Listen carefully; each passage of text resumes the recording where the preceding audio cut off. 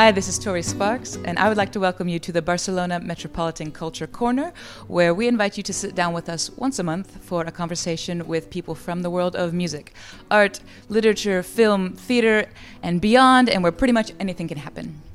Our guest this month is a young woman who is a Catalan, Irish, piano-playing, guitar-playing, singer-songwriter, self-producing, musician, woman of all trades. Her name is Núria Graham, and she is pretty much the crush of the Catalan music scene at the moment, but she refuses to be labeled or put in a box. This summer you can catch her at some of the country's biggest music festivals, and her new album, Marjorie, has just come out. I also want to tell you guys that I'm actually more nervous about doing this interview than I am playing for like thousands of people, because I've played for people on stage many times, but this is the first time that I have to be the adult in the room and like make sure that someone else's work is treated with the love and the respect that it deserves. So just wish me luck, okay? I started making music because I didn't really know how to explain myself, and then I just discovered that music was the way to explain myself, and I haven't stopped since then. Núria, thank you so much for coming to talk with us at the Metropolitan Culture Corner. The point of these interviews is not to talk about the business, the record labels, the festivals, all that stuff, although that's important too. But without the music, there wouldn't be all that stuff. It wouldn't exist, no. What was the first song that you remember just falling in love with, playing guitar? Because I know you started playing when you were 13, but the first song you felt, I have to play this, and you played it over and over and over again in your bedroom, for example. I think I know which song it is. When I was, 12, 13, I started listening to some music. I was listening to Alicia Keys or whatever. And then I discovered, through Alicia Keys, I think I discovered John Mayer. Well, my dad showed him to me too.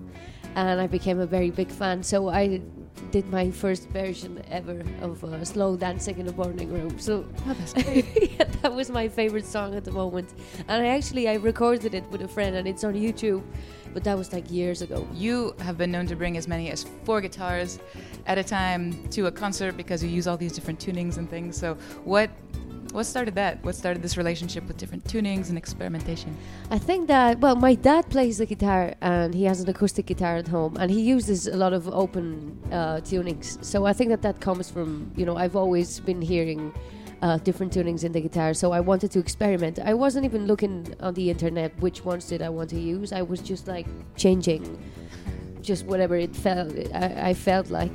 And Johnny Mitchell, for example, is another like one of my heroes, and I love the way she plays the guitar and the tunings she uses. The other day I was looking at this documentary of Bob Dylan that they were touring around with, in a van with Allen Ginsberg and whoever. It was everybody, and Johnny Mitchell was there too, and I was like, yeah, I would love to be Johnny Mitchell too. And that, I think we should start, all the women of Barcelona, a band called I Would Love to Be Johnny Mitchell too. I think that would be the greatest thing ever. What's your go-to guitar for writing? I mean, if you could pick one, like, okay, I'm gonna write the rest of my records and they'll only let me use one guitar, would it be electric, acoustic?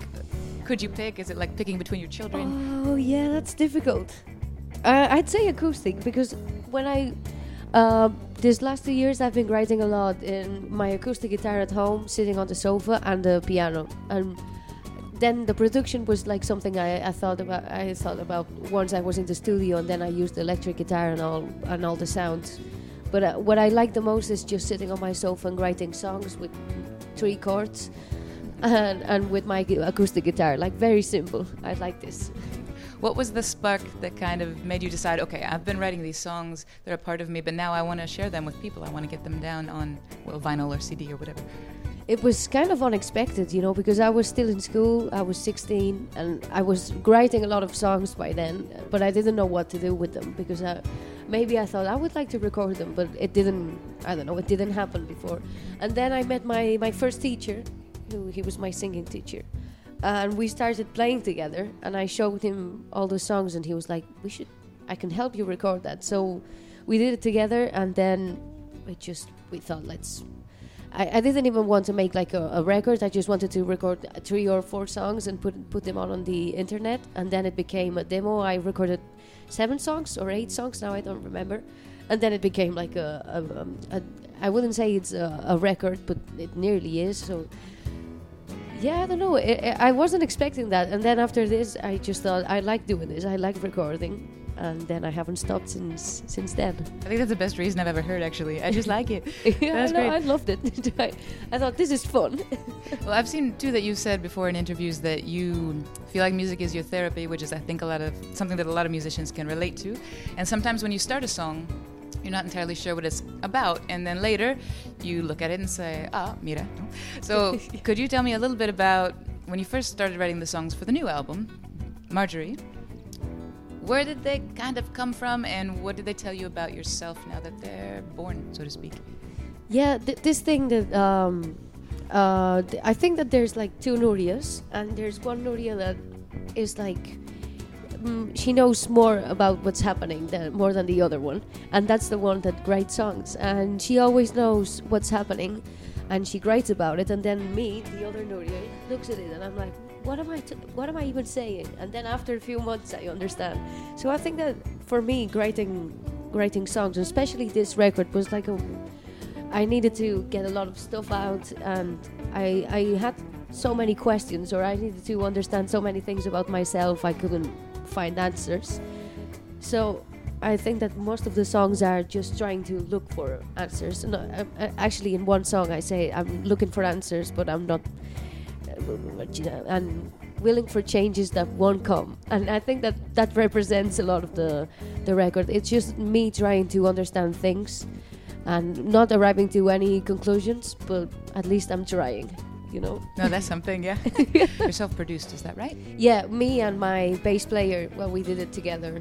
So how do you feel when you go into the studio? Do you feel like it's necessary to have a clear vision beforehand? I'm lucky in that sense because I trust the people that I have around me. So in the sense of recording the album, I had a clear idea in my head, not sound-wise, because I just wanted to make it sound like me. I didn't have any clear ideas, and I knew that I had to do it myself and with the help of a good friend of mine who understands me, and he helps me sound like I want to. So I trusted him, and we did it together. But I didn't want like this the typical thing of having a producer and telling you what to do. I didn't want this now because I just wanted to make my own decisions, you know, because in a few years I'm gonna listen to that and it's like, okay, that was my decision. If I like it or if I hate it, it's gonna be my fault anyway. So kind of a dual identity in terms of nationality. Catalan, Irish, I mean, how do those both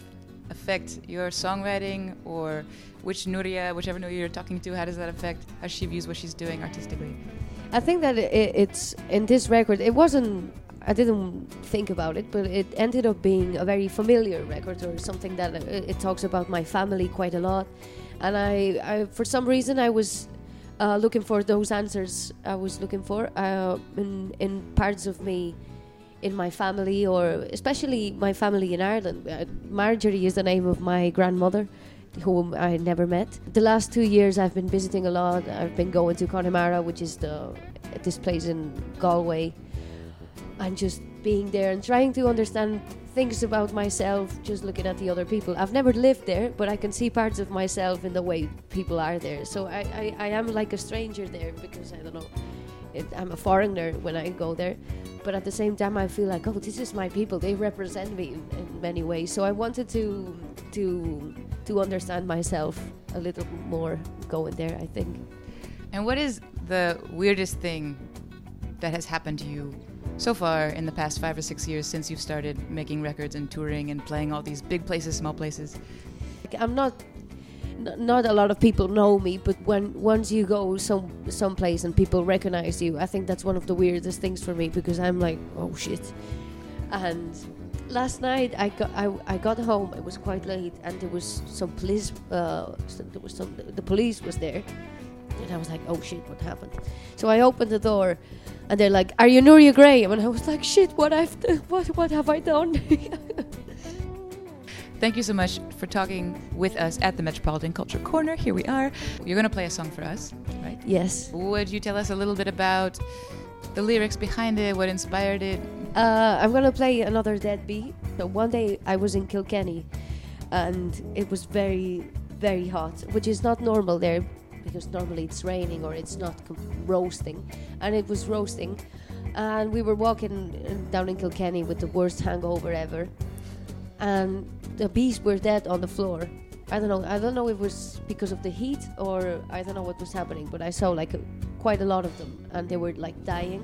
I saw them on the floor, and then I related that with my personal life, and I don't know, then it talks about my relation with my ex-boyfriend or whatever. There's a lot of stuff going on there on the song, but it all came because of the dead bees.